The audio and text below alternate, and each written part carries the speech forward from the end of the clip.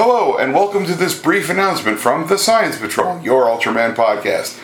Episode 100 is nigh upon us. Nigh, Patrick! Nigh! Indeed. And to break with tradition, because why not, we are going to watch and talk about something that is still made by Subaraya, but has nothing to do with the Ultraman canon insofar as I know. It is Attack of the Super Monsters. Yes. Attack of the Super Monsters is made off of a TV show called Dinosaur War Eisenborg. And boy howdy, is it something. It's a mix of something, absolutely. It's a mix of live action and animation. And you say, Rich, Pat, where can I get this grand monstrosity? Monstrosity is the way to do it. Yeah.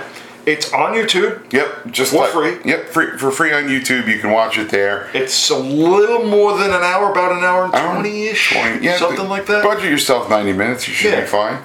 And I think there's a Greek version on there too, if that tickles your fancy. Something you want to say? Yeah, sure. Or not? What the hell? And you can follow along with the bouncing ball, and you can suffer as we have suffered, or find joy as we have found joy. You found joy, I suffered.